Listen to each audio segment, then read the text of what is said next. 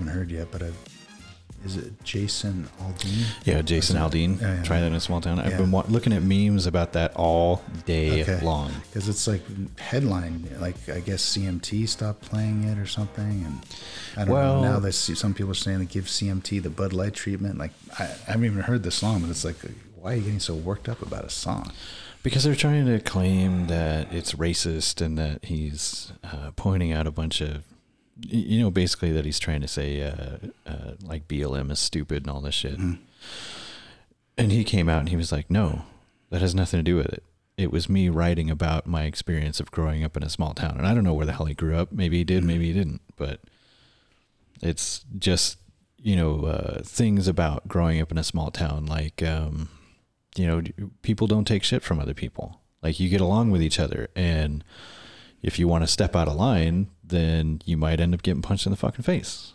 That's what that means, So he's talking about all the crazy horse shit, that's in the media and stuff. Try that in a small town. See what happens. Mm-hmm. That's all it is. He's not, being racist or anything else. Well, the racism card has been played so much it doesn't have any. It's the boy who cried wolf. Yeah. Like you're just saying it so much, everything is racist, then nothing's racist. Yeah, it's losing its credibility. It kind of is. It's way too overblown. Everyone's a Nazi, everyone's racist. Like, yeah. Okay, let's just take it for granted that every single person is racist and Nazi. Now we got to come up with something else. I know, right? Yeah, everybody's racist and everybody's a Nazi. Oh, okay. Well, then if everybody is, then what does it matter? Yeah. We're all equal then. Yeah, right? We're all equal then. We're all racist Nazis. It's crazy. Try that. I haven't even heard that song yet. Yeah, that's what I'm saying. I haven't heard it. I just... Oh, look, there it is. Jason Aldean. Try That in a Small Town.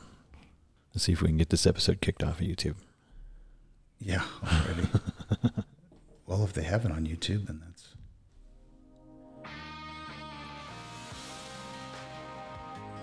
Oh, yeah, typical Jason Aldean country ballad. American flags and a bunch of lights. Molotov cocktails.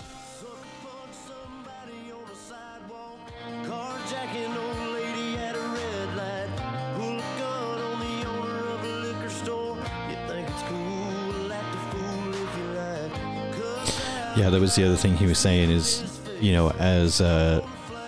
as one of the people who was last on the stage during the Las Vegas, massacre, during that country concert or whatever. He played there? Yeah, his band was on stage when that guy Stephen Paddock started shooting. I didn't know that. Yeah. And so he was like, as one of the last, bands to play and being in the middle of that, ridiculousness, mm-hmm. He's like, yeah, I'm not trying to say anything bad. He's like, this is about how we all need to work better at getting along with each other and not killing each other and not robbing each other and everything else. Like, that's what he's trying to get at.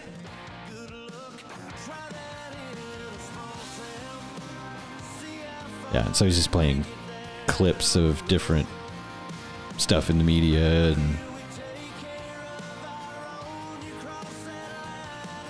yeah.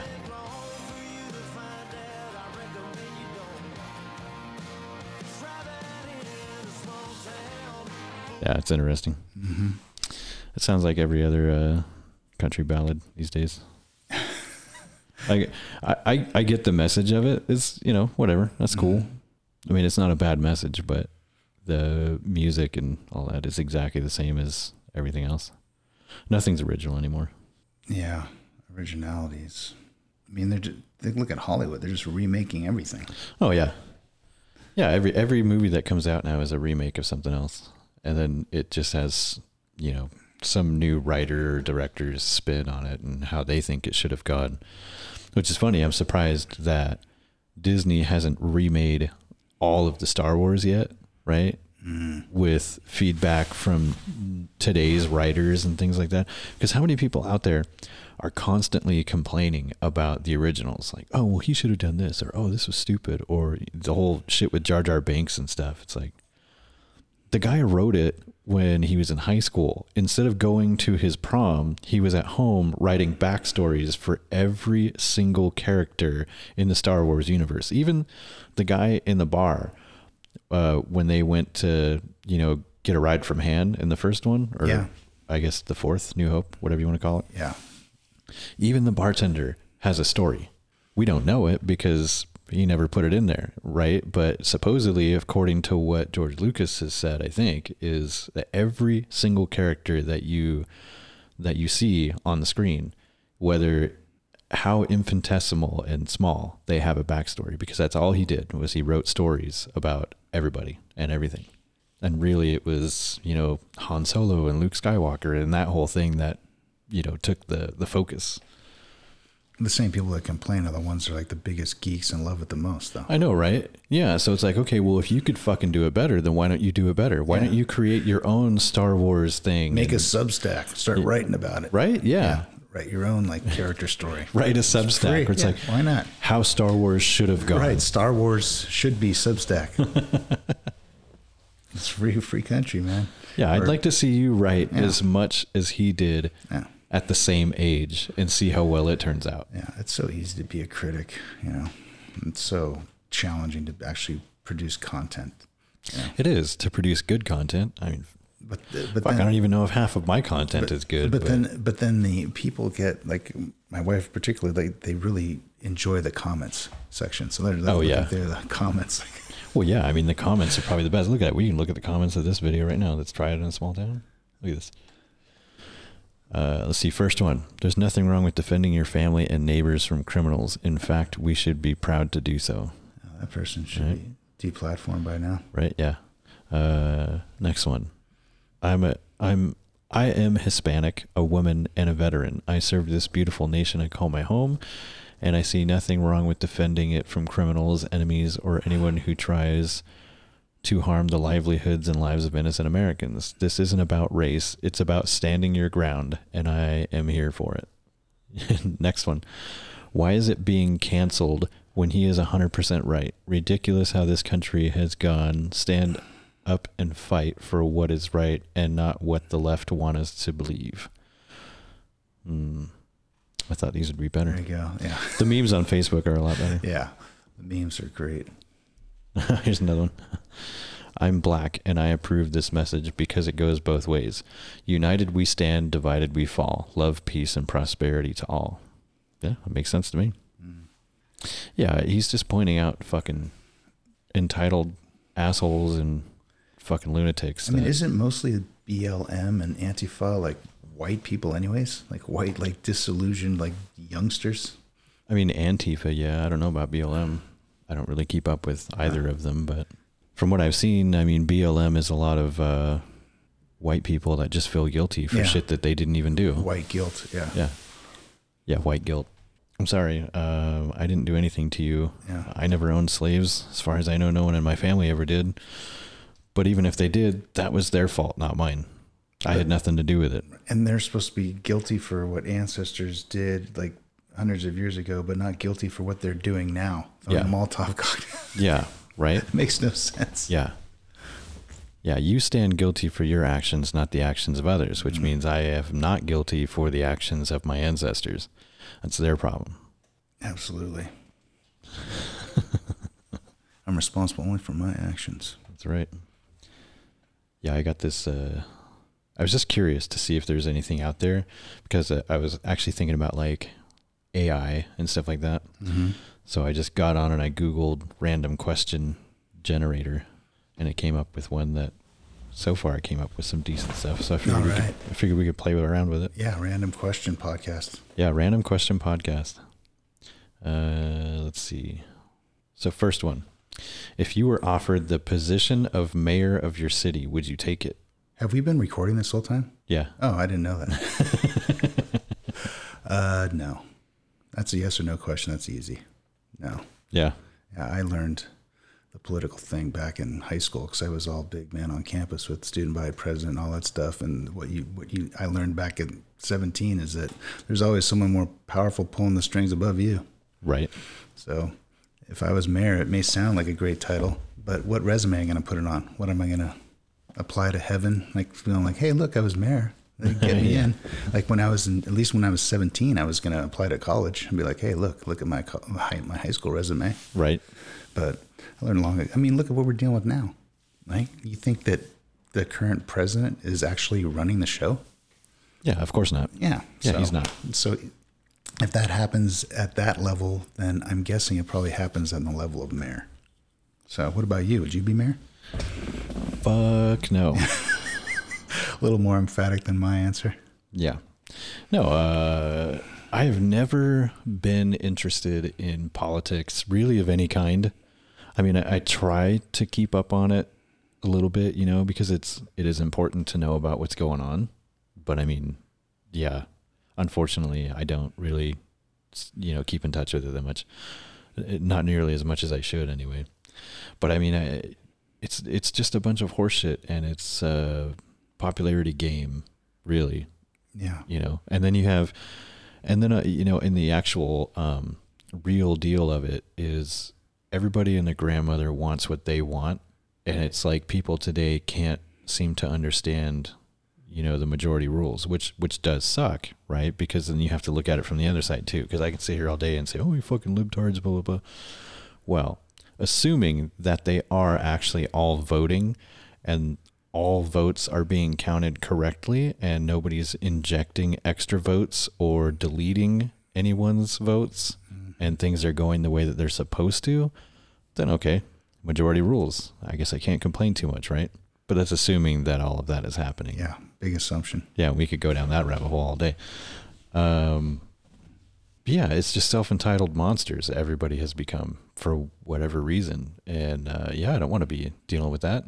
You can't make everybody happy. And so you have to, whether by vote or by design, you have to try and, you know, do what's, quote, best for the people.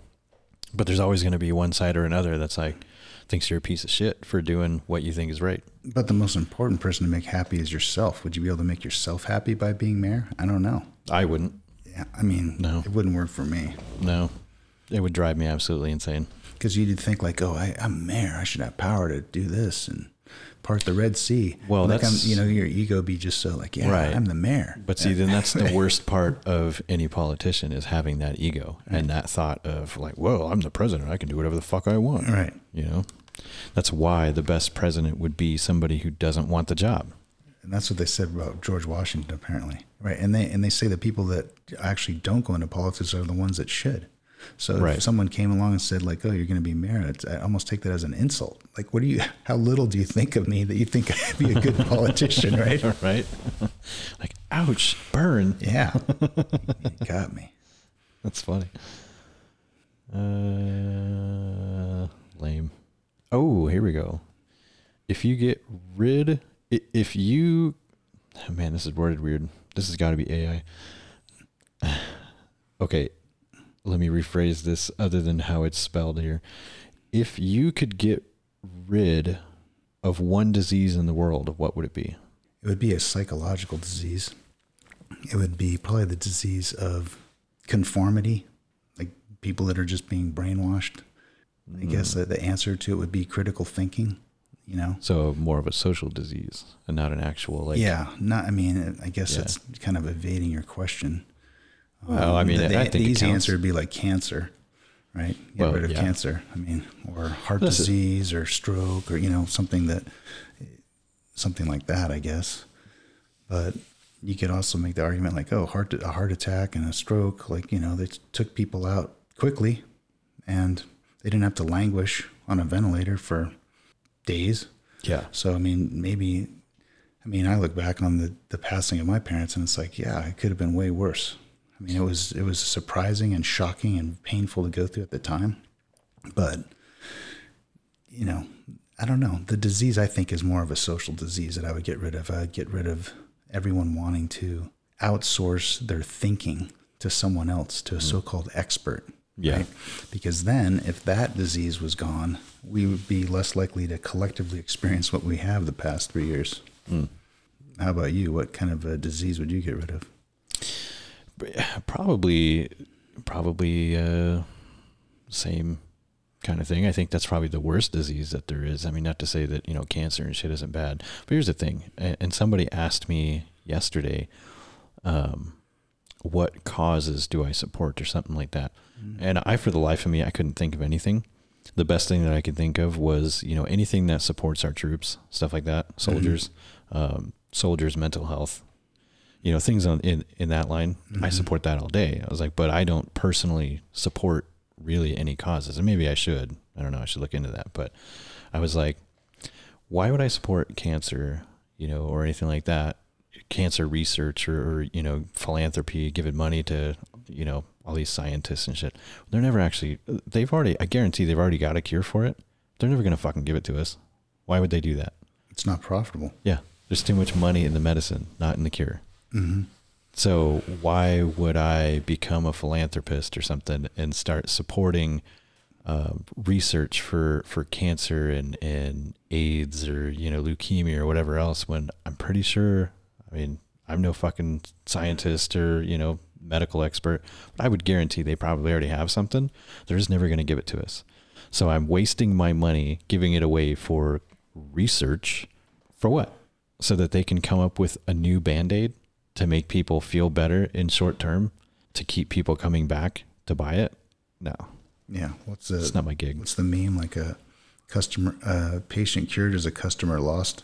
Yeah. No shit, right? But when what you're describing, I'd rather do it hand to hand, right? So keep your money. Don't donate it to any type of charity, so to speak, that is basically just a big bureaucracy where most of the people at the top are getting the biggest cut, and the people that actually need the money aren't really getting a lot, right? Clinton Foundation or whatever, right? Like how much money went onto the ground in Haiti, right? And how much went to other perhaps nefarious characters.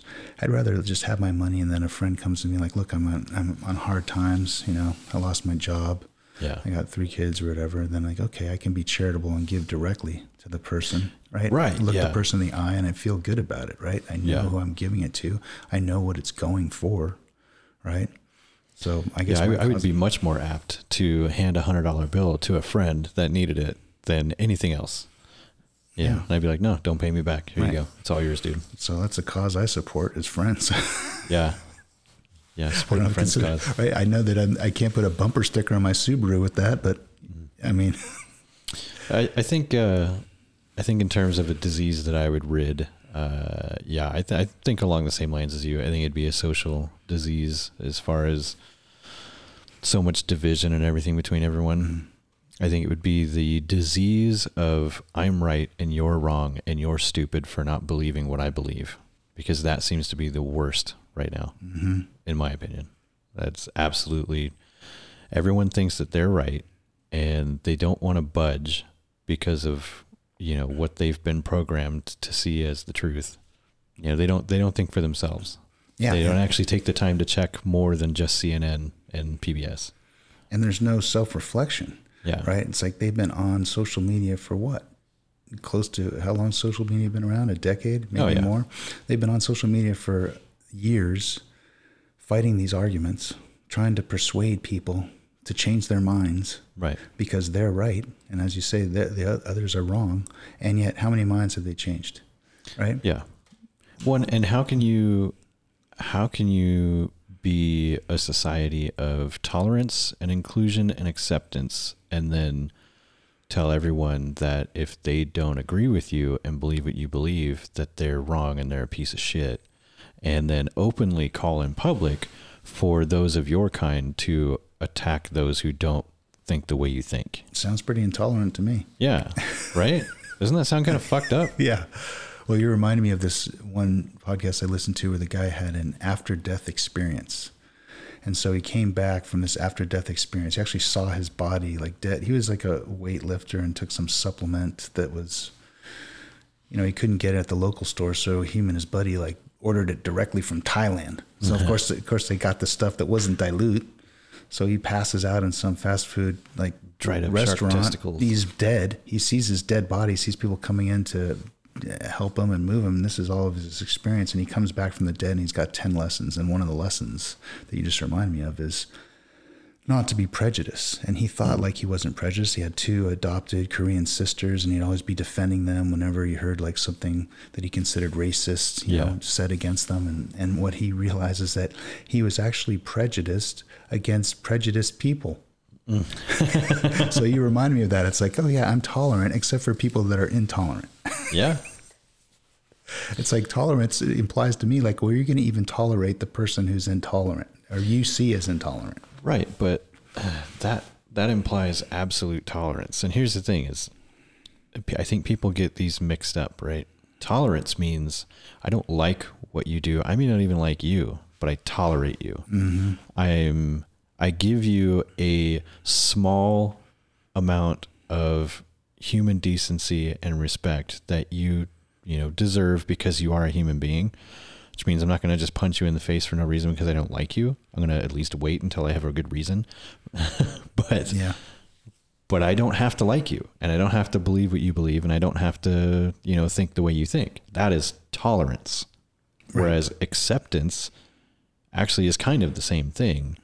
But acceptance would be, more of, okay, I see what you're saying here, and I can see why you think the way you think on certain things. Okay, we can be friends. Maybe I do like you, Mm-hmm. I mean, there's a big difference there between all of those. And then the next level is like condoning or supporting, right, and promoting a person's like viewpoint, right? It's like just because I tolerate you doesn't mean that I condone what you're doing. Right. And what they push all the time as tolerance and acceptance is them trying to tell us that we have to think the way that they do, right? That we have to believe what they believe, and we have to join them in pushing their agenda to everyone else. That's not tolerance or acceptance. Right. If you don't tolerate this naked 60-year-old man, like, waving his genitals in front of a 5-year-old kid, right, at some parade, well, then you're intolerant and you're like some kind of bigot. Yeah, dude, I saw something the other day where somebody was saying, they put up a picture of Mrs. Doubtfire, right? Okay. And it was Robin Williams dressed as an old woman. Mm-hmm.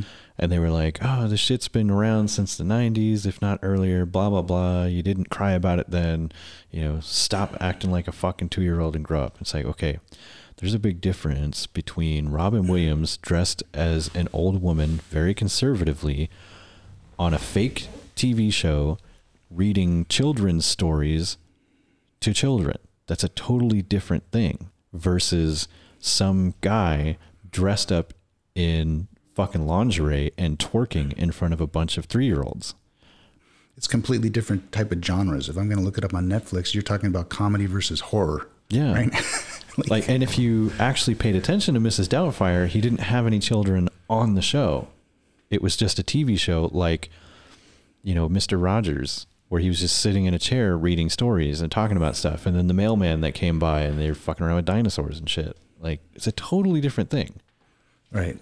They just like to, what's the word? Like conflate, or they just like to distract, or like create a straw man. It's like, and it was before Robin Williams, because I remember, at least it goes back to Tootsie when Dustin Hoffman was when Tootsie, Dustin Hoffman. He couldn't get an acting gig as a dude, so he had to like pretend to be a woman. Yeah. Right? So it was a good movie, but even then, it was another comedy, right? It wasn't... Right. And it wasn't... And definitely kids weren't involved, right? Right, and that's the thing, is he did that for a specific reason, right? To get the job or whatever it was. Like, it wasn't him shoving his dick and balls into somebody's face and trying to say, hey, I'm normal, I'm cool. Right, it was done to be funny. Like, you're desperate enough that you would go so far as to dress up as a woman just so you can get a job. Yeah, there's a difference between a performance and indoctrination. Yeah, absolutely. Yeah. They're two different things. One is art, and one is mind control. There you go. And mind control is the disease I would want to get rid of. There you go. It's all right. We circled back around you brought us back, Dave. Because I was like, how far off the topic are we getting? Not all who wander are lost. Oh, there we go. If you inherited or won $1 million, what's the very first thing you would do with the money? I think I'd probably split it in half, and I put some aside for those people that I might know that are in need. because I think I want to be charitable with at least half of it. Yeah. The other half, got to have some fun. You know, I just feel like life is for adventure. Like adventure is probably one of my values. That's how I see it. And I keep thinking of either travel or like maybe a boat or something. I don't know. It's a good question because I don't think about stuff like that. What would you do? $1 million, that's quite a chunk. I would want to give some of it to others. And I would try my damnedest. But I mean, I'm human, and so even I can be greedy. But I think what I would try to do is look at my life now and what I want in the future. Mm-hmm. And I would figure out what percentage I need to put into stocks, bonds, investment accounts, whatever else, you know, in order to build a decent, you know, revolving income, stuff like that, that I could not only live on now, but also grow. And so I would probably do that, take that percentage, do all those things with it. And then what's left, instead of just cutting it 50-50, I would do that. Like, what do I need for me? And then the rest I would give out. Do you have any like small business ideas? Like this is where I envy someone who's got like these ideas that they wanted to do this business for so long. They just never had the capital to do it. Like I've never had an idea like that. Really? I don't think so. So, I mean, if I did, then that may be what some of the money would go for rather than, I mean, that would be my version of adventure rather than like a boat or, you know, so a boat kind of sounds like lame when I say it out loud, you know? So I'm not that much of a boat person. Yeah. I mean, I don't know that I would necessarily want to, I mean, I do have some business ideas of my own, but I mean, they're not that great. I'm talking about like an Amazon store or something like that, which, I mean, that doesn't take a whole lot of capital to start if you know what you're doing, which I don't know what I'm doing. This is why I haven't done it yet. But I mean, there's things that I would want to invest in for sure, business wise. You know, and I have some friends who are kind of savvy with that stuff. And so I'd probably just look towards them and be like, hey, you know, what's a good deal? What should I get in on? Something like that. Or maybe, I don't know, maybe I would start a motorcycle shop or something. Oh, yeah, there you go. You know, just buy a garage or something. And I don't know that I would necessarily specialize in anything. Like I don't know that I would want to own a Harley store, but maybe like, you know, one of these power sports places around here. Yeah. So I just dick around with 4-wheelers and side-by-sides and motorcycles all day. Something you like to do. Yeah. Yeah, that sounds good. That'd be fun. Yeah. Pretty sure I could start that up with $1 million. Yeah, for sure. I've probably, or maybe like a power sports rentals or something like that. Okay. I think that would probably do well around here. Especially, I mean, they already have a couple downtown, but you know, like boats and jet skis and things like that. Yeah. You know, snowmobiles in the wintertime. There you go. Perfect. Put together like all season recreational vehicle rental. Yeah, or maybe even hire some people that are really savvy with trails and stuff around here. And so like in the wintertime, I'd offer like guided guided snowmobile tours where you come in and it's a package deal where you rent your snowmobile and all that. And, you know, it's, you know, group parties of 2 or more. And then you get an actual guide that goes with you and leads the pack and shows you where to go and all the cool stuff. I think that'd be dope. Now you're making me think like maybe a cool place to invest in would be some kind of a man's hangout, like a cigar, like a whiskey bar, and where guys could go and hang out and you could have men's meetings and stuff like that. They kind of have that. They have the Racketeer Lounge in Post Falls. Yeah, I haven't been to that yet. Whiskey and cigars and all that. Yeah, it's cool. I've had guys that have invited me there before, and I think I've gone once or twice. And I don't mind cigars, but being in an enclosed space like that with all the cigar smoke, it's fucking gross. Yeah, I can only handle it for so long.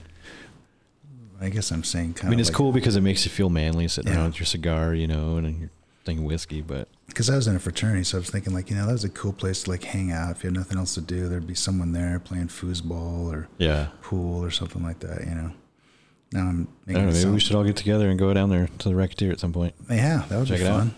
Yeah. Have a cigar and some whiskey. Yeah. Come on, give me another good one. Oh, here we go. If you were in a witness protection program, what would be your new name and where would you go? Well, does it have to be within the United States? Or can you doesn't specify. Can you be relocated anywhere? Doesn't specify. It's funny because yesterday all the questions that me and the other person were asking each other, there were a couple that were rather vague, and then it got into, a playful argument of, okay, well, be specific. Like, what do you want here? What do you want here? What does this mean? Mm-hmm. It's fun. So I'd probably relocate to Sicily. Italy? Yeah. So that'd be cool. I'd relocate to Sicily. I don't know of a last name yet, but I'm thinking my first name would be Antonio. It'd be relatively easy to remember. This is my dad's middle name. There you go. And some Italian last name. I don't know. Cicero. Marconi or something. Oh yeah, Marconi. Yeah, after the radio. Why Sicily? We've been there. It's fantastic. It's beautiful. Mediterranean, good weather, great food. And I feel like it's kind of remote enough that if I'm going to be relocated, it'd be hard to kind of find me there, especially in the city of Palermo. It's kind of a fairly big city. Yeah. Yeah. What about you? I don't know. I've always wanted to visit Ireland, and I think it would be cool to live there. However, I've seen more and more lately that, and I think it's Ireland. I know the UK is in general, but it's just been getting more and more like a dictatorship. They clamping down on what you can and can't say, and all this stuff is just ridiculous. So I don't think I could ever live there. Although, yeah, that would have been the place if not for that. Spain might be cool. Oh, interesting. Yeah. And my new name would be Rodrigo Sanchez. Rodrigo Sanchez. Very good. Yeah, that sounds fake enough. Right? What's the worst job you've ever had? Selling knives. Selling knives? I sold knives for this company called Cutco. Great brand. I think I've heard of Cutco. Yeah. They have them. They might even have them at Costco. I'm not sure, but they definitely have them at the North Idaho State Fair, which is probably coming up next month. And great brand. But I ended up selling them one summer, and because I got into, and I'm just not a good salesman. I mean, the people that bought them are people that were kind of friends of my parents or people that I knew. And they enjoyed the product because, again, the product was great, but I'm just not a salesman. And then I ended up getting into a fender bender and pretty much spent most of my summer income on the repair. And so I think I netted a total that summer of 35 cents. Really? Yeah. So not only was it something that's not in my wheelhouse in terms of being a salesman, but it was probably the lowest paying summer job. It had to be. I mean, I don't think I can name a job that I got paid less than 35 cents. So yeah. How about what's your worst job? My worst job. My worst job was either the job that I did with a buddy of mine for literally an hour hauling bags of explosives up a hill. Holy. Yeah, and I think I've talked about this on here before. Where I lived at in Osborne, right across the river on the other side of the freeway, they have a quarry, and then that's where they usually get all the rock and gravel and stuff for like the winter, where they spread on the roads and all that. Actually, I think it might be owned by Zanetti's. I'm not sure. But they were running out of loose stuff, and so they had to hire a company to come in and blast the face of it so that they could get more rock. And they were setting everything up, and a buddy of mine that lived with me at the time, he like came back for lunch or something, and he was like, "Hey, you want to make some money?" And I was like, "Sure, why not?" And he's like, "Yeah, they're paying $20 an hour over here if you want to come with." I was like, "All right." So I go with him, and I get there, and it's not like a 1099 and hey, fill out forms and we'll do a background check. It was just literally I showed up, and the foreman was like, "You want to make $20 an hour?" I was like, "Yeah." And he goes, "Okay, start grabbing these bags and hauling them up the mountain and lay them out evenly over here, here, and here." I go, "Okay." And so I didn't know what they were. Like, I start picking these bags up, and they look like Dippin' Dots. Oh, these big, like 70 to 80 pound bags of Dippin' Dots. Mm-hmm. And I was like, "Wow, this is fucking weird." And it's some kind of pellet explosive, something, nitrite, I don't remember. And so I'm taking these and I'm hauling them up this hill, and I take, a couple steps, and then I hear somebody yell at me, like very sternly, like, "Stop where the fuck you are right now." And so I just didn't even move, just paused. And he goes, "You see all those red cables on the ground? What it was is they already had all the det cord laid out in a grid on the face." Uh-huh. And he's like, "You step on one of those, you're going to blow your fucking legs off and kill us all. Go over them." I was like, "Okay." So It turned into like, football training where you're going through the tires. Yeah. So it was that going uphill on the face of this mountain with these like 80 pound bags of explosives and just going up and down and up and down and up and down and laying them by the hole, and then going back down and grab two more, go up and lay them by the next hole, and then go back down and grab two more. And you're tire stepping through all this fucking det cord. And after an hour, for one, like I'm not in shape now, nor was I then. And so I was like, fuck this. It was hot. I was going to say, what time of year was it? This was like July. Okay. Yeah, July or early August. So it was hot as shit. The bags were heavy. I'm not in shape, and I don't really want to die or kill anybody else, and I'm getting tired. So I was just like, after an hour, "Here's my $20. Yep. I went down and I was like, "Yeah, you know what? I'm sorry, but this really isn't for me." And the guy was like, "Are you fucking kidding me right now? We have shit to do." And I go, "That's cool. I'm not going to be doing it." And that's literally what I said to the guy, because I didn't know what else to say. Yeah. Like, fuck you. I'm not doing this. Right. And hey, I would have walked away with no money, cause I told him I'd work, and I only stayed an hour, and I get it. They got a lot of shit to do. So if he'd have been like, "Well, fuck off, get out of here, I'm not paying you." I probably would have just been like, okay, fair, and I would have left. But he handed me $20 cash and was like, "Get the fuck out of here and don't come back." And I was like, all right, cool. Not going to be a problem. Yeah. It was either that or, throwing freight at night at a grocery store, when I was like 17, 18. What does throwing freight mean? So, the freight truck would come at like 9. Okay. And then you would unload all the pallets, big tall ass pallets of food and all that stuff. Okay. And then after 10 PM, cause you lay all the pallets out, they're supposed to be stacked to kind of what zones they would be in, so like you'd have half a pallet that's baby food, and then the other half on top of that would be diapers, right? Because that's all going to go in the same area. Half the time they were stacked right like that. The other half the time they weren't. You would have boxes of bananas underneath frozen stuff, which are in opposite ends of the store. Right. So that was annoying.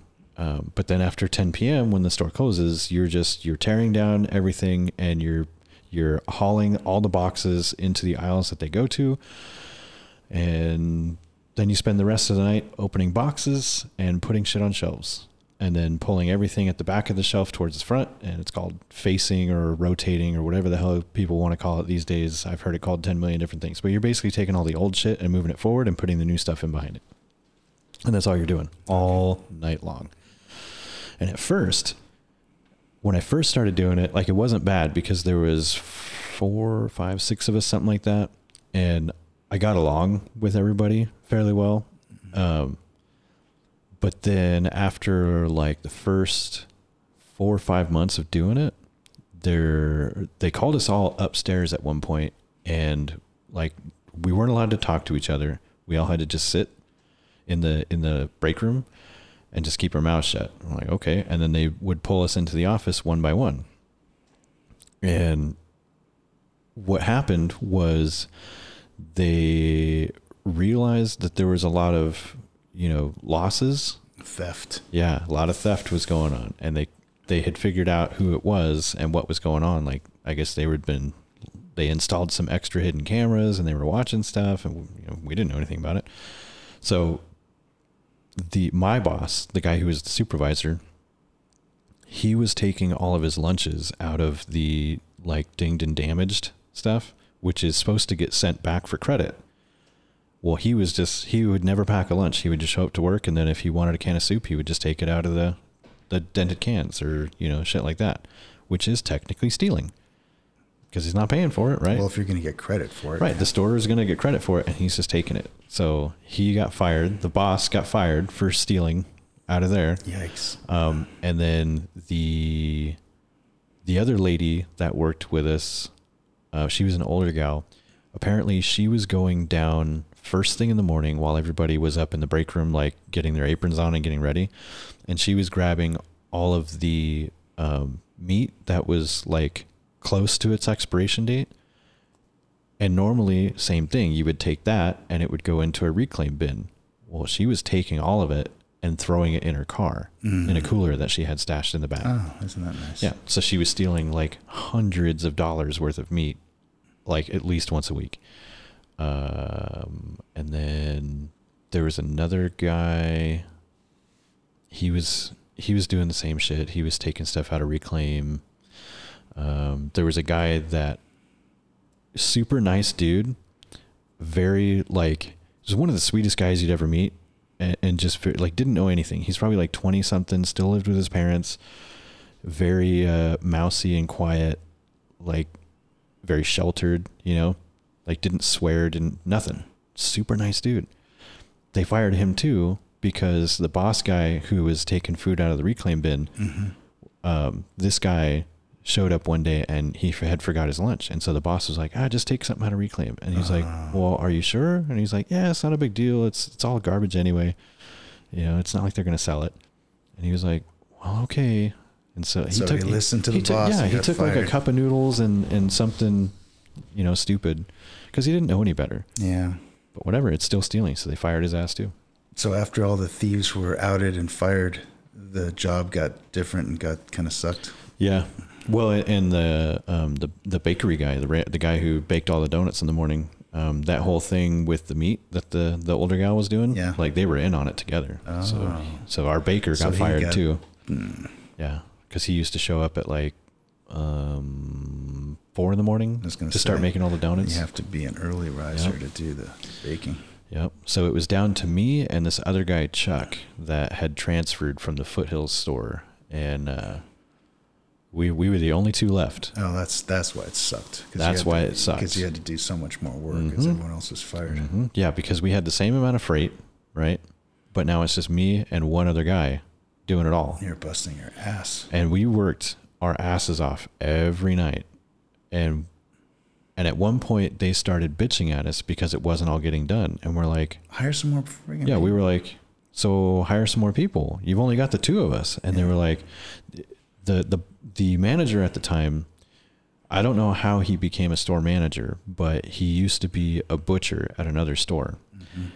And I mean, he wasn't a bad guy, but he didn't look at people and he didn't look at what things were actually going on and what people were actually doing. All he looked at was numbers. So he looked at numbers from his old store where he came from, which was in Washington. And he, did some quick math in his own head and decided that 2 people should be able to do the amount of freight that we were getting because of what they were doing over there. And I go, okay, that's cool. But those people that are working over there, how long have they been doing it, for one? 2, what do their actual freight loads look like every night? Are you averaging it, or like, how are you doing the math? I was asking him all these questions and he's getting so pissed off because I'm making a fucking point. Sure. And I said to him, I said to his face, I was like, how the fuck are you a goddamn manager? Like, if all you look at is numbers and you're not actually managing your people, how the fuck did you get this job? And he got all kinds of pissed off, and he almost fired me then. And I was just like, whatever. Yeah. Yeah. So I told him one time, I said, look, we're busting our asses every night. We're, hardly taking our breaks. We're trying to get this done, but there's just too much, and it's just the two of us. And he's like, well, then you're obviously not doing it right. And I go, okay, so how about you come down here then and you show us how it's done. You come in for one night and you teach us how to do it so that we can get it done right and as quickly as it's supposed to be done.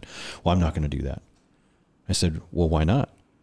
You're the manager who seems to think that we're not doing it right. So why don't you come in here and you show us how it's done? Yeah, do some managing for once. And he says to me, he goes, well, because I've never thrown freight, I don't know how to do it. And I go, oh, so the guy who's telling us that we're not doing it right and we're not getting it done fast enough and that two people should be able to do it all has never done it himself. Mm-hmm. And you won't come in and help to at least see what we're doing, that we're not dicking off. He's like, no, I'm not going to do that. But we had an assistant manager, Joe, who threw freight for years, mm-hmm. right? And he thought Joe was hot shit. So he's like, well, I'll have Joe come in there. And I go, I don't want fucking Joe to come in here. I want you to come in here so you can see exactly what it is that's happening. Well, I'm not going to do that. And so it was at that point where I left and I came back later and I was like, I'm done. Found him in the count out room and I go in there and I go, hey, can we talk for a minute? And he goes, and he could tell I was pissed and he goes, whatever you got to say, you can say right here. And it was this gal who did all the marketing and stuff. Like she was in that same office. And then another guy who was like an assistant manager or something. And so I start getting in his face and just going off on him about everything. And I was just like, fuck this, fuck that, fuck you, fuck this place, blah, blah, blah. And he was like, are you done? And I was like, yeah, about done. And he goes, okay, well, you can turn in your apron and blah, blah, blah, and don't ever fucking come back here. You're fired. And I go, you can't fire me because I fucking quit as soon as I walked in the door. And he's like, okay, get the fuck out of here.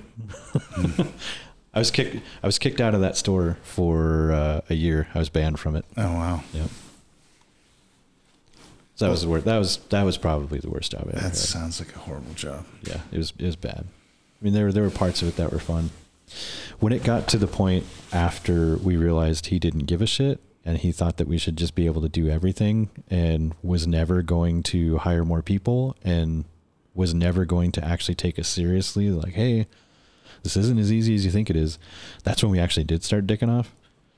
Like we figured out, we mapped out all of the security cameras in the store and where they pointed at, right? And where the blind spots were. Mm-hmm.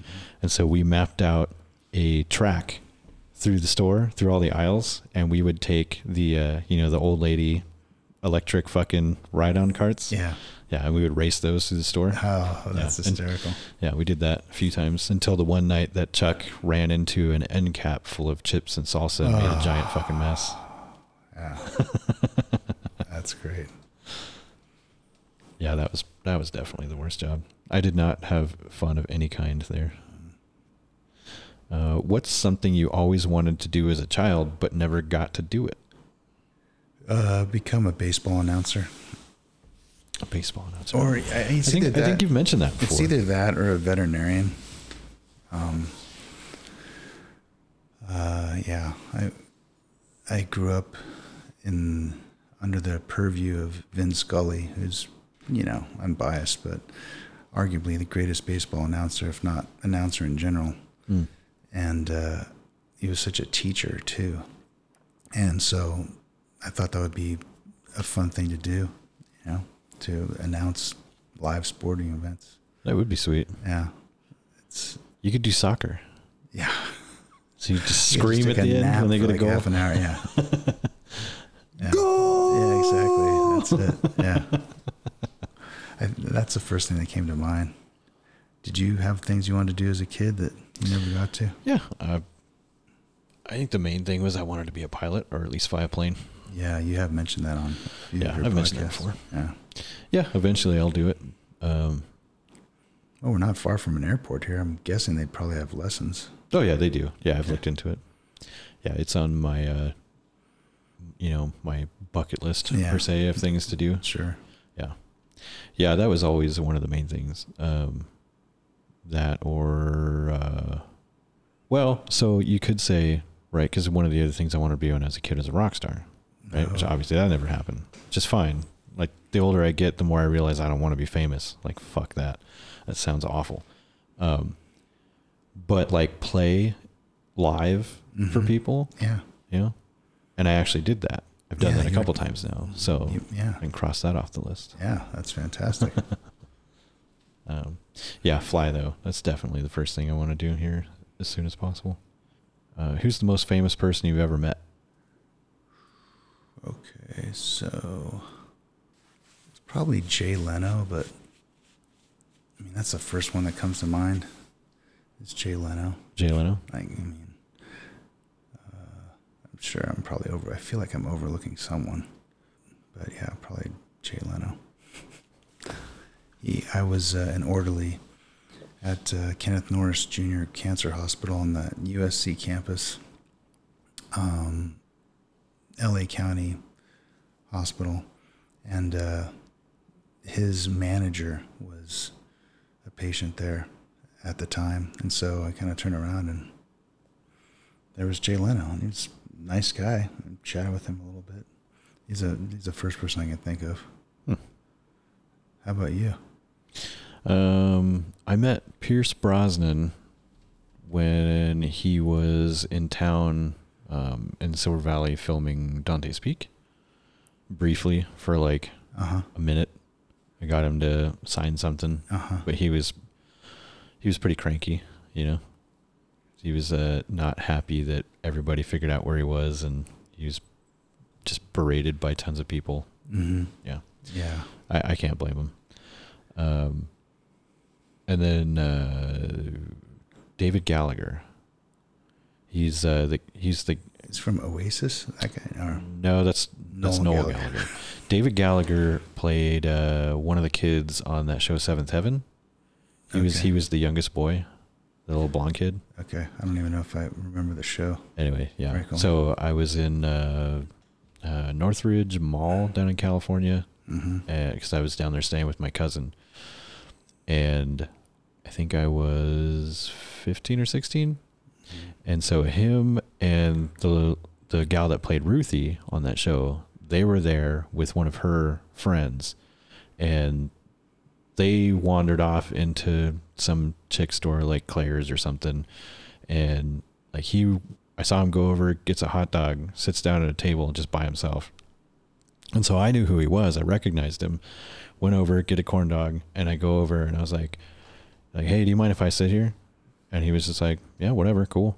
And so I sat there and I talked to him for probably 20 minutes about anything and everything but TV or, you know, anything.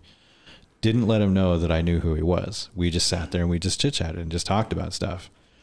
And then the gals came back and he's like, oh, let's go talk to you, man. I got to get going. And I was like, yeah, no worries. I was like, I got to go in too. And then as we were walking away, I go, oh, hey, I like the show, by the way.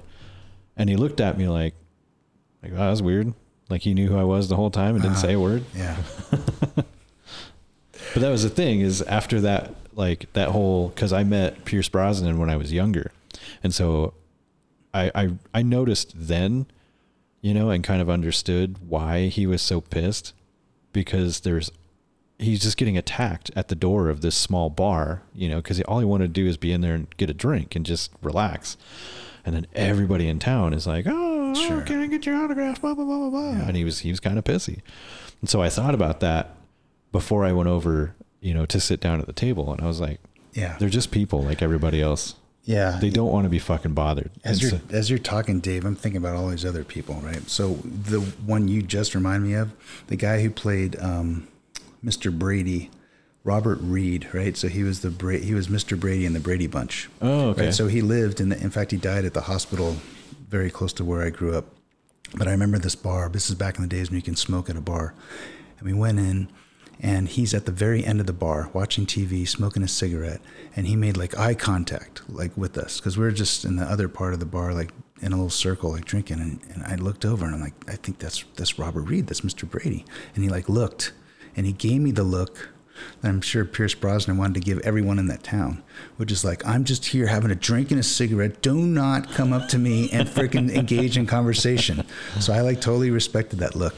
Yeah. But I'm also thinking that why do we default immediately to celebrities of TV and film, right? So you could say that the most famous person I ever met, I didn't even know who he was at the time, was Michael Bloomberg, right? So Michael Bloomberg was a member in the same chapter and same fraternity that I was. So this was, I don't know, it was a homecoming years after I graduated. So it may have been 2004, I'm guessing.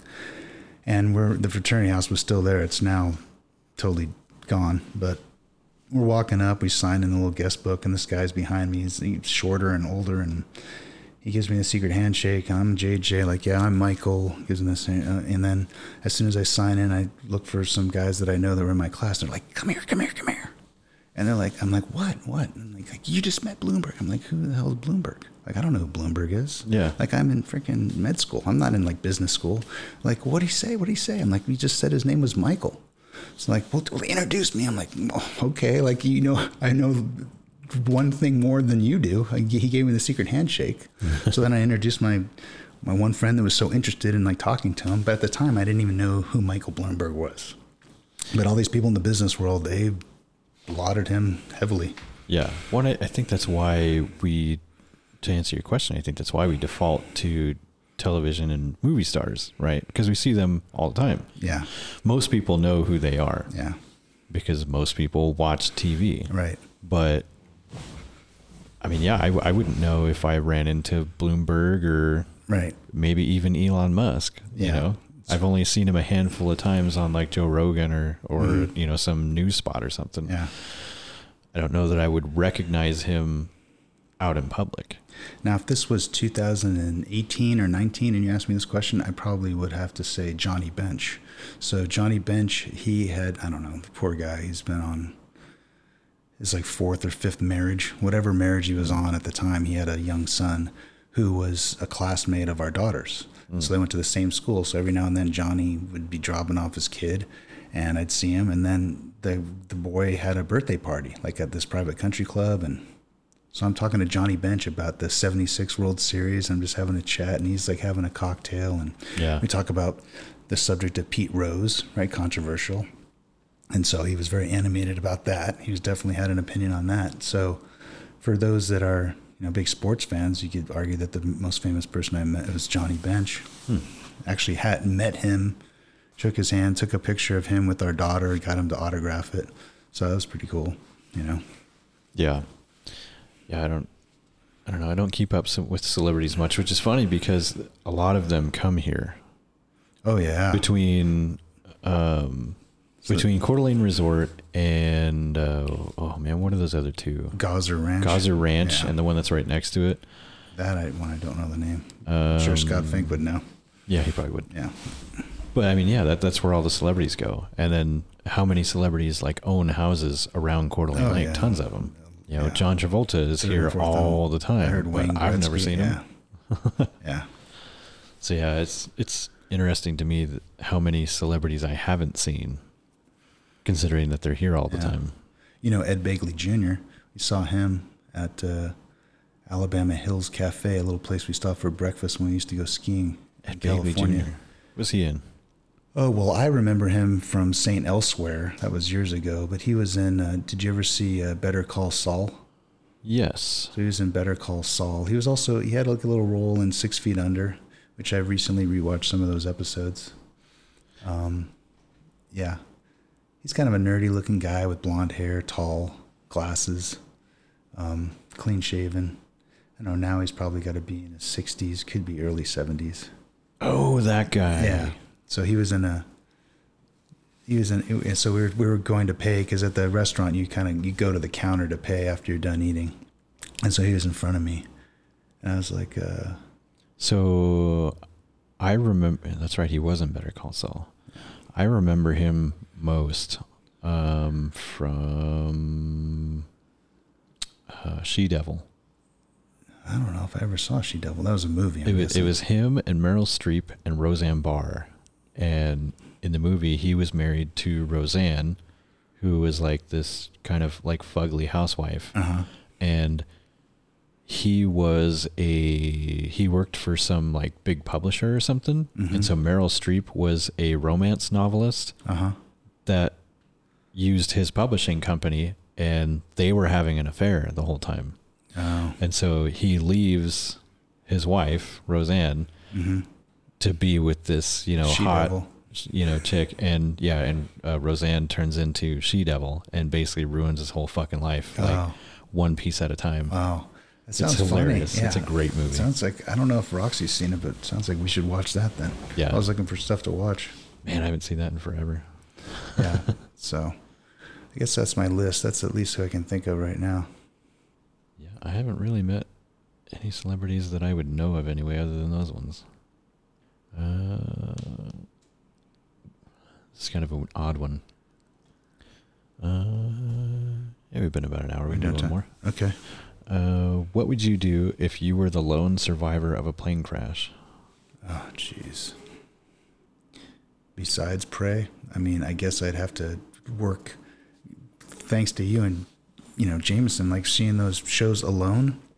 I guess I'd try to remember as much as I could of that. You know, we're presuming that I'm on land, right? That I'm not like in the middle of the ocean, like in a plane crash and just trying to float at sea until I die. It's true. There's a lot of variables, right? Right. I mean, I'm just presuming that it's Lost, the TV show Lost, but I'm the only one. There's no, Hurley's the only one who survives. It's like, what's he going to do? Okay. So I guess I would try to build shelter first, try to start a fire. There'd be a lot of things to do if I wanted to try and survive, and then have to look for water, have to look for food. So I think what's the order? I guess you want to get the shelter first, right? Is that the order of it all? I mean, that's what I can remember. I think that's what they say. Shelter is most important. Alone that show is like to build shelter, because while you have like the most energy, right, before you have to look for food, like to try and get the shelter situated. Yeah, because you can go, you know, several days without food and water. Yeah, depending on the climate you're in. Yeah, but yeah, you need all the energy you can at first to build a shelter and have a place to actually sleep, to get whatever energy you can back at night and not freeze to death or be eaten. I guess you could say that I would see if I had my cell phone and had any reception and then make a call. Right. Well, assuming your cell phone didn't fly out of a window and right. Yeah, if I was or smash through somebody's skull. If I was a 20-year-old, I'd probably answer the question, well, I'd text someone to let them know where I was. I know, right? Yeah. But I'm thinking like a 56-year-old. I would just pull out my phone and I would dial 911, and then I would use my Google Maps to give them what do they call it? The coordinates to where we're at. I'd take a selfie and post it on Instagram saying like, OMG, I'm the only survivor. Right. I would totes get a picture for my Instagram, like first thing with the burning plane and like dead people and stuff. Take that, Jeff Probst. Who's the guy who does like the Survivor show? I think that's him. I'm the only survivor. I won. I don't know. I would, if my phone worked, I would pull it out and I would start playing Survivor. Eye of the Tiger. Yeah, there you go. First thing you would do in a plane crash. Yeah, that's kind of a loaded question because there's so many variables. Are you crashing on land? Are you crashing in an ocean? Are you crashing on a mountain region or in a desert? Or, you know, in a jungle? Yeah. Like. So the first thing that came to my mind was Castaway. So it's like, so that's what I envisioned. So it's like, I don't remember the movie that well, but it's a great movie. Yeah. I do remember shelter, food, and water being important. Yeah. Fire. Yep. Fire to stay warm and cook food. Yeah. So you're not, or boil water. Mm-hmm. Because if you don't have purification tablets or, you know, some kind of a straw that filters it for you, then you got to boil everything. Yeah. Yeah, that's interesting. I don't know if it's, I mean, I assume it's real, but I mean, all those reality TV shows are all scripted anyway. But one thing I did see, and was that you can boil water in a plastic bottle. Oh. Over fire. Okay. Yeah. I did not know that. That's something I want to try and see if you can actually do it. Kind of like a Mythbusters deal. Sure. Like, can you actually do that? Yeah, I think it would melt. You would think so, and that's what I thought. But I mean, maybe not. Yeah, we'll find out. Yeah, like the water keeps the plastic from melting, but then again, you're still cooking all of the BPA and whatever else is in the plastic into the water. Yes, it's no longer just water. So it's not good for you, but at least it's water that doesn't have parasites in it. This is mostly water, yeah. Yeah, it's mostly water. Shit, that reminds me, I need to get purification tablets in a canteen before our trip. That's what I was going to say. There's a couple things on the list you sent me that I don't have yet. Yeah. Yeah, that's going to be fun. Have you got any of your stuff yet? Yeah, I have got some of it. That's what I was asking about. I haven't got the backpack yet because I wasn't sure. Like, your guys' text reply was like after I had already left, so. Yeah. I think mine's a 50 liter. I'm not sure. It's not. Okay. It's not very big. Okay, because the one on Amazon, you sent me said 80 liters. So I'm like, oh, that's big. Yeah, I mean, it depends on how long you're going to go out for and how much shit you want to carry with you. Yeah. But I mean, at that point, short period of time and not a lot. Yeah. And I mean, you're looking at, as far as clothes go, you're looking at some long johns, a top and a bottom. Right. And then like a couple pairs of underwear. Yeah.